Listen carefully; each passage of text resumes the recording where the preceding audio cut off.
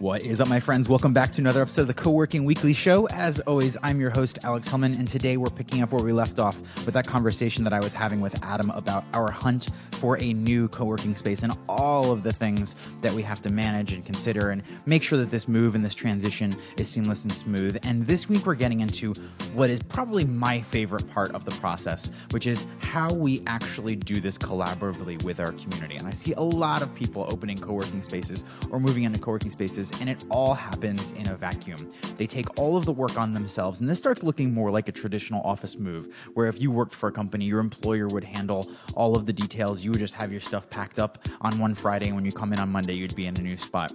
That's not how things work here.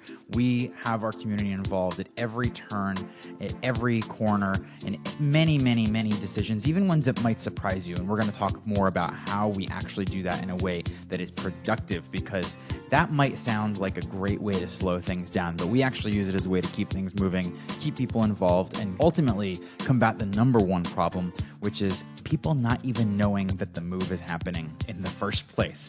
So there's a lot to learn from this episode. I hope you enjoy it. I hope you take a lot of notes. I hope you get good things out of it. And even if you're not changing locations, even if you're not looking for a co-working space, if you're trying to get your community more involved, get them to take a sense of ownership and pride over the space that they share, there's things to learn from this episode. So pay close attention, and I hope you enjoy.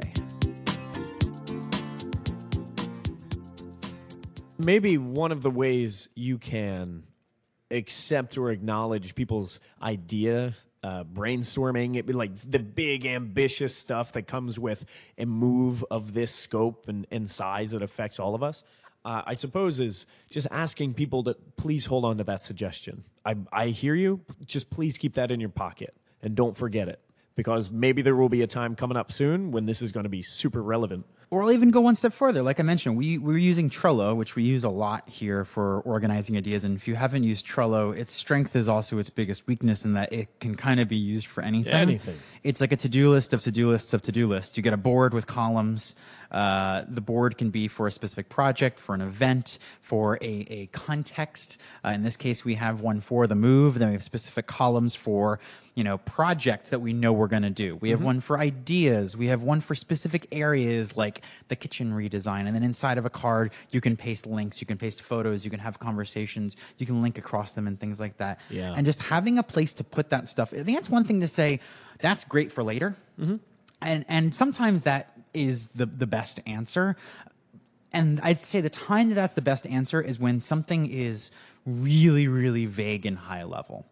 If the best next step is we should talk about that, like to get that a little more detail, then that might not be written down yet. But if there's something concrete that now just isn't the time for, or we've got to, and that's time, but like there's something else that needs to get done first, and so I can't let that potentially slip, and so I've got to keep my focus there.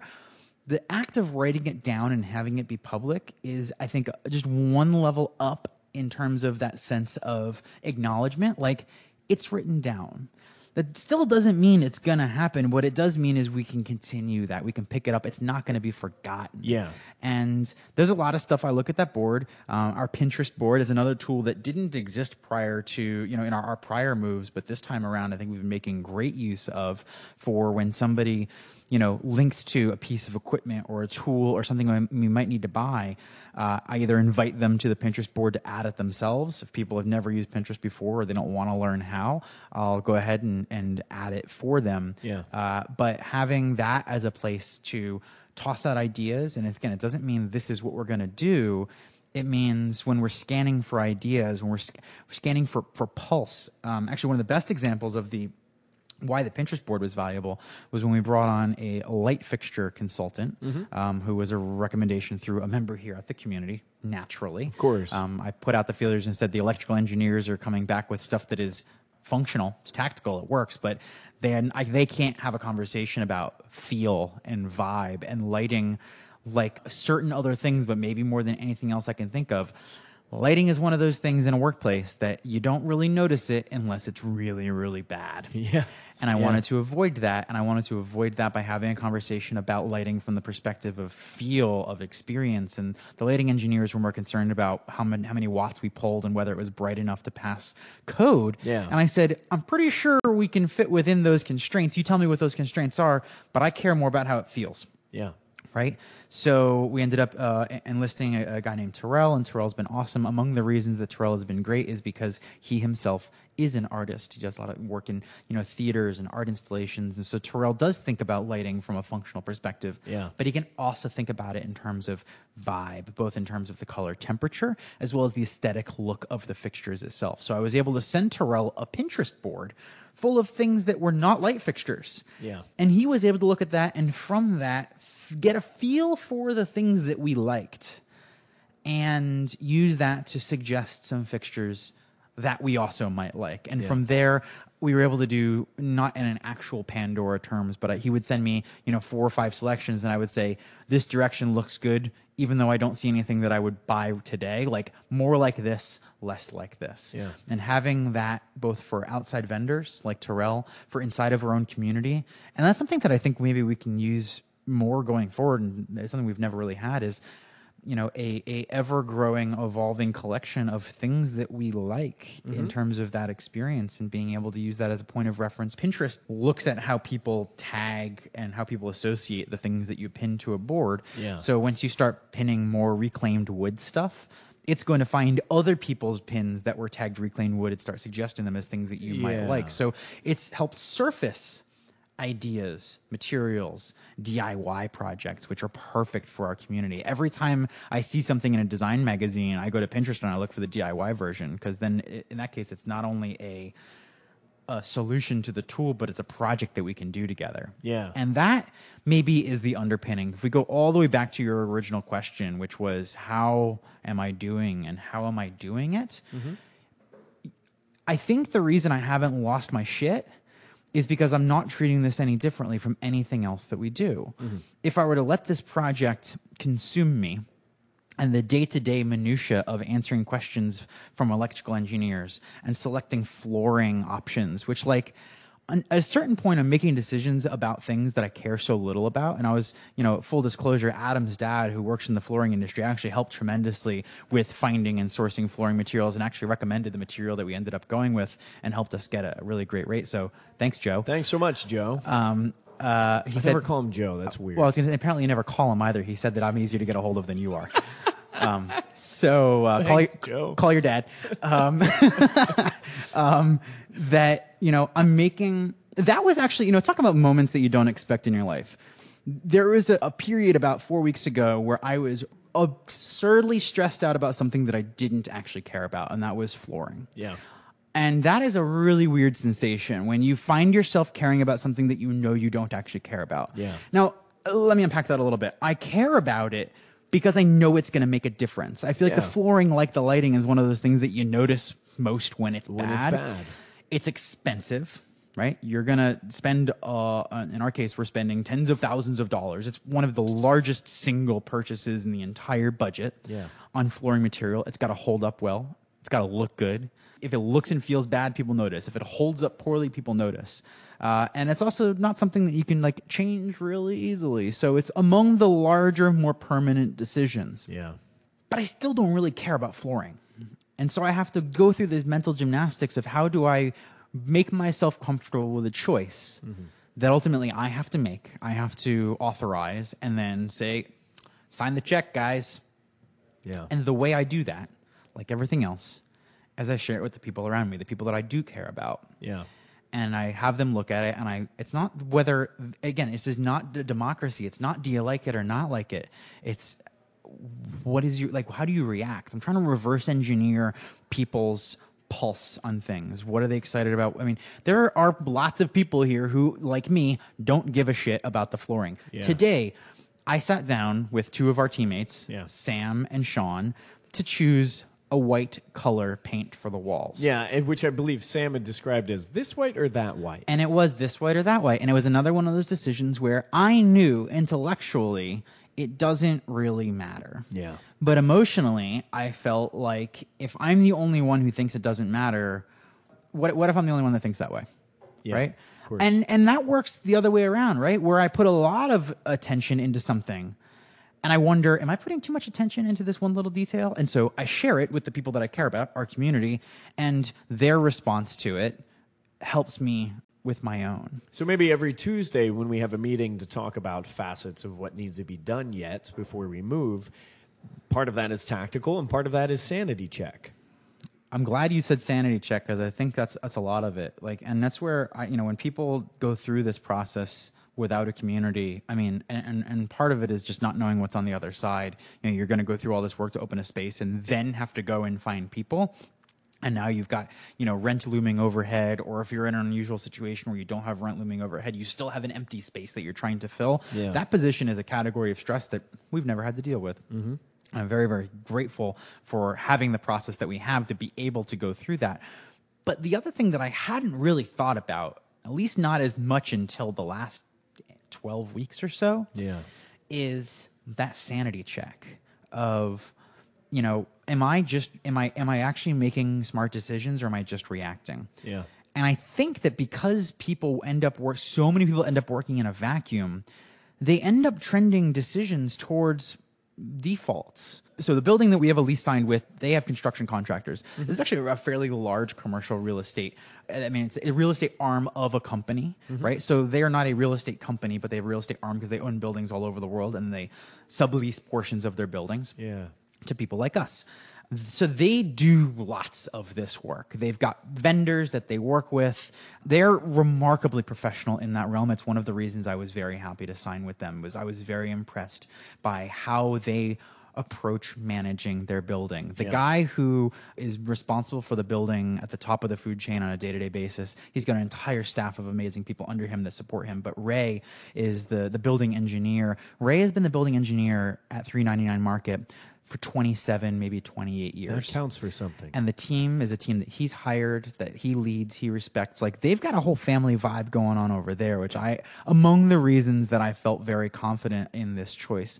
The space functionally worked, but those were the things that influenced me much more in saying, I think these are people that I want to work with for the next 5 to 8 years, maybe longer than that. Having people there that care about making sure the HVAC work, making sure the building the mechanicals are absolutely crucial, but I view as sort of like the skeleton. And it's been really interesting for them to come to me and say, well, how do you want this to be? It can be any way you want. And that's sort of the opposite of everything we've ever had up into this point, where we sort of move into a space, we look around and go, yeah, we can make this work. Yeah. Whereas there's no electrical, there's limited HVAC. It's all going to need to be built out or completed.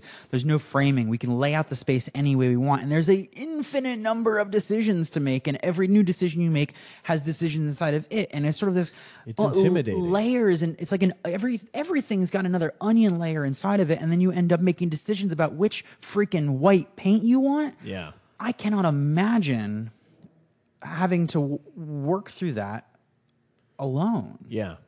And so I'm endlessly grateful for being surrounded by people, by a team, and by a community of people that do care. And again, my expectations I keep in check, which is nobody is likely to care about this more than I do.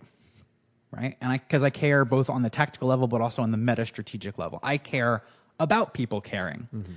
But my expectation is not that 100% of people care about 100% of the things. Mm-hmm. My goal is to use this process by doing things out in the open to, in a lot of ways, as a tool to find out what people do care about. Mm-hmm. And so I can be strategic about showing them what I care about. Mm-hmm. And, for the people who are super excited about a kitchen, right? Be able to sit down with them one-on-one and say, hey, I know that you use the kitchen a lot. Mm-hmm. Like, are there specific things that you've always thought about that would make a kitchen work really, really well at Indie Hall? Yeah. I don't need anything more than what's in your head. I'm here to take the pulse. And that's been a really awesome conduit for conversations. It's been a really amazing tool. Maybe this is the secret sauce. Every decision has an outcome, right? Yeah, of course. And you don't know how the outcome is going to go until the decision is made, right? You can be right or wrong or somewhere in between. Sure. But if that's all you do with decisions is make decisions and you only get a right or a wrong out of it, you kind of miss out on one of the best parts, which is using the decision as a tool for having a conversation. Right. That's what makes this place tick, is dialogue. Right. It's not the outcome, it's the journey sort of situation. And the right? decision-making process being out in the open, not being democratic necessarily, but being transparent, being clear, has been an amazing tool for me getting a pulse of who's here, what they care about, what they don't care about, what people's priorities are, and watching that, observing that, and reverse engineering that. I can't think of a better tool than a move. Yeah. As much work as it is, I'm extracting so much value from my understanding of who our community is and how we're going to work together for the next 3, 5, 8 years, right? This is so valuable. And if whether you're opening a brand new space or you're going through a move like we are right now, if you don't view a move or an expansion, to an additional space or more space within the existing location you're in, you got to treat it that way. Yeah. If you aren't, oh my God, you're leaving so much on the table. You're leaving everything on the table. So I implore you to look for questions that you ask yourself and go, it could be this way or that way. Which way should it be? And even if you already have your mind made up, even if you do, even if you know which way is going to be better, ask the question. Yeah. And see what comes back. Because what you might learn is that other people are like, hell yeah, that's obviously the better decision. You also might learn that people think it's not the right decision and they have a better idea, and you would have made your mind up and then made people, suffer through something that's less than what they wanted, and simultaneously taken away an opportunity for them to feel like they were part of the process, a part of creating something together. Yeah. That barn raising process that we talk about in the first 10, where people being a part of the process doesn't just create the outcome. It creates these secondary effects that, in my opinion, are actually the primary effects. That buy-in, that sense of ownership, that connection to each other, that we made it together. I will feel about this building that I have no emotional connection to myself. I'm speaking for myself. I have no emotional attachment to this building. Sure. I didn't walk into this building, fall in love, and go, this is it. This is perfect. This is our new home. I walked in and said, yep, we can make this work. Mm-hmm. And I knew that through this process, I would have a chance to fall in love with this building because we'll make it ours. Mm-hmm. And it won't be perfect. It'll never be perfect. I could disillusion myself. I could trick myself into thinking that we'd make it perfect. But why? Like, perfect isn't the goal. Mm-hmm. That's you set yourself up for a loss when you choose it that way. So instead, I look at everything as a blank canvas. And I say, how can I invite dialogue? Whether that's with one person, one-on-one, whether that's with 5, 10, 15, 20 people at one of our new home happy hours, whether that's an email discussion that goes out to 300 plus people, whether that's the town hall that we're going to be having in a couple of weeks in July. Every single one of those points of dialogue is important. And maybe, the last tip that I can give in this process for anyone who's going through it, and this is something to practice community building in general, and maybe life and business in general. I think everything is like, be prepared to repeat yourself. Mm-hmm. You might be super sick of saying the same thing over and over and over and over and over and over and over and over and over and over and over. But there's someone who hasn't heard it yet. And if they feel like they're getting it phoned in the 7th, 14th, 37th, 90th, 150th time, if they feel like they're getting it phoned in, you miss out on an opportunity for a connection. Yeah. So the hardest part about all of this is being okay with that. That's a muscle I've built. I'm good at it. Yeah. But that's from practice, not because I was born with that ability. The practice is so significant. The dialogue that we have toward making any decisions for this new place, all of that is practice to continue having dialogue after we've moved in and for our entire future. So the dialogue that we have, the practice that we maintain of talking to one another about these things actually serves our future beyond just moving in and settling in. It's funny you bring that up because I was just thinking about how, people train for marathons and runs and stuff like that. And, Mike recently did this, and I'm not a runner, so I'm speaking only based on what I've heard, but like training for a race and running the race are two different things from what I understand. And different people have different strategies for navigating that to get the most out of their training versus the most out of their run. I heard Malcolm Gladwell recently talking on the Tim Ferriss podcast about running and how professional track and field runners, they actually train with restraint, which is very, very difficult. Okay. So that when they hit the actual track, they just unleash and go insane. And that's how they win. And that's a very specific coaching practice where coaches actually get their athletes to restrain themselves, which is really, really hard. And when you say restrain themselves, you mean not physically, but restrain themselves from putting out all of their energy. That's right. Yeah. That's right. Yeah. From this is don't blow it all here, you know. And this is really, I heard that. I actually had to rewind the interview and like actually think through that and go, wow, that's fascinating. And the psychology that sets up. And if I translate that's what we're talking about here, a lot of times people treat the launch, right?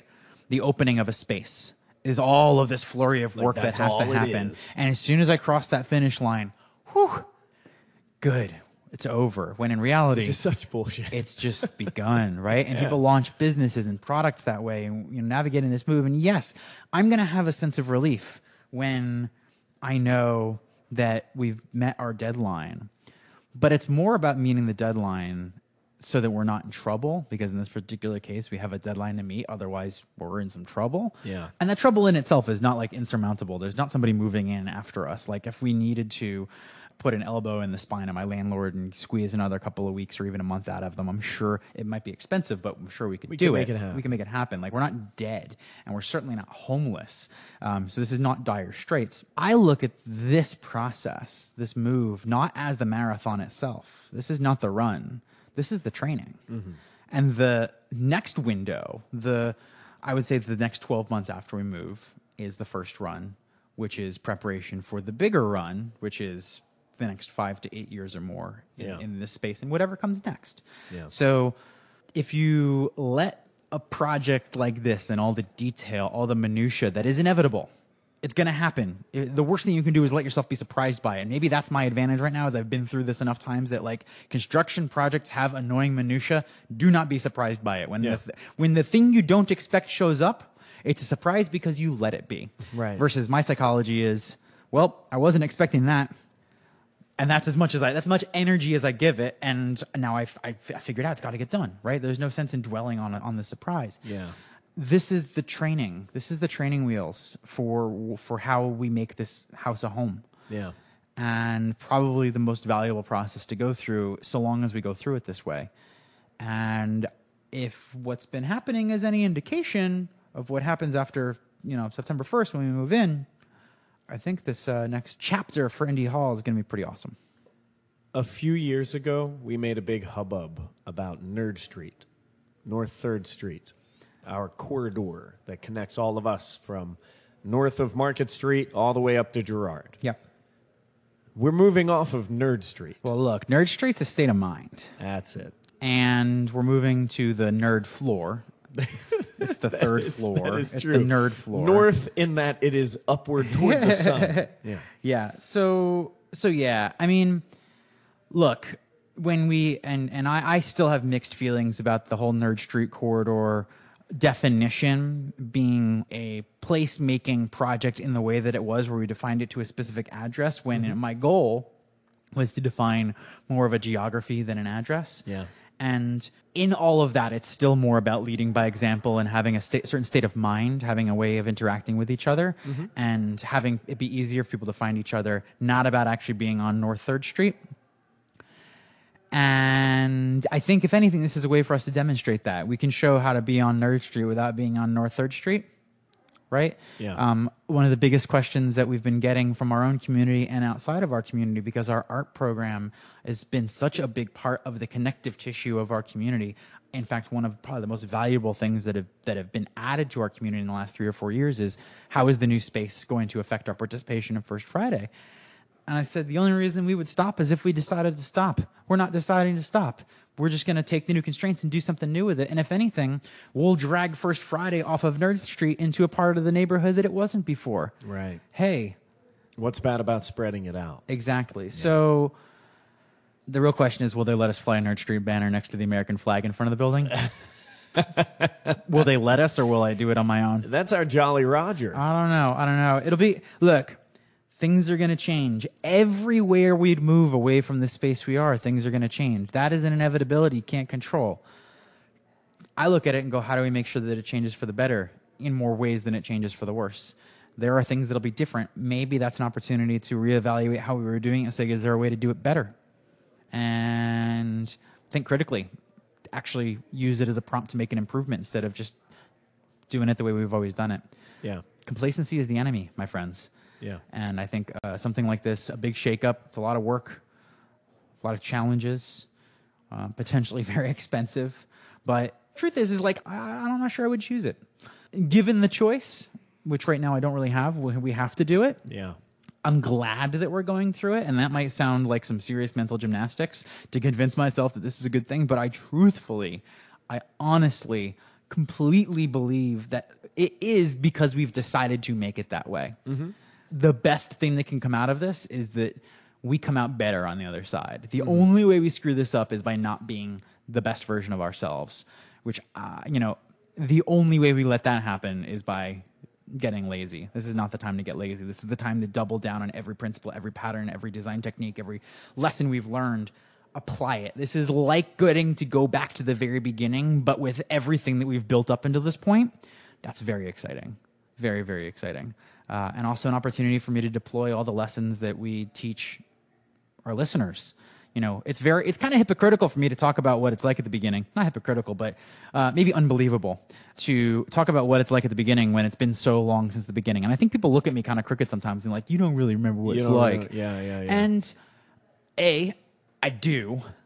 Maybe not completely because I'm not in it. But, going through the project that you and I just put together, Adam and Mike helped us edit the first 10, the audiobook that if you haven't checked out, I recommend you go check out. It's actually it's below the show notes if you go to this page. We dug deep into that process, and it's been kind of cool to see that overlap, to dig through old emails, to revisit that time in parallel to going through it and realizing, this is the same game again. We're doing this now. We're doing it again. We're doing it again. And we do it every day, just in different scales. Yeah. That is, maybe that's the fallacy and where people get hung up. Not everyone's built to do things for the long term. I totally get that. I'm totally in this for the long haul, and not everybody is. And I know that. And I'm never want to project what I want onto somebody else. If you don't want to do this for the long term, that's fine. But I would ask you, for the sake of your community, that if you don't want to do it for the long term, what do you want to do it for? Right? And are they on board with that? Because if your community is not on board with it, then your desire to help your community without a long-term game plan is putting your community at risk before anything's even begun. Yeah. Part of the reason that I love the long game, I love it, is because it's an opportunity to practice something and get really, really good at it.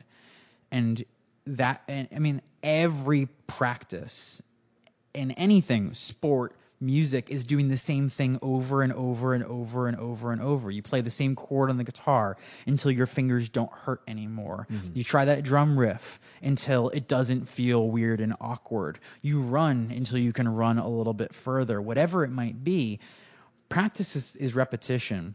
And I think a lot of people let boredom get in the way of excellence. Mm-hmm. It's true.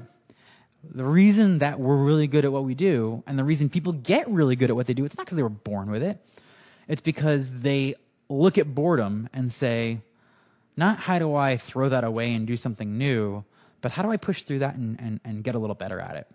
And if you do the same thing and you never try and get better at it, then yeah, I could see getting bored and getting disenfranchised and wanting to move on. But if you constantly want to get a little better at it, if you want to think creatively about how you can apply it over and over and over to new places, new methods, this might change the thing. I might want to do something entirely different tomorrow. I might wake up tomorrow and want to do something entirely different. Yeah. But for now, I love what I do every day because every day affords me the ability to take all the things I've learned up until this point and try it again. I'm in competition with one person. It's me. I want to best myself every single time. That's what this is about. I'm not competitive in the traditional sense.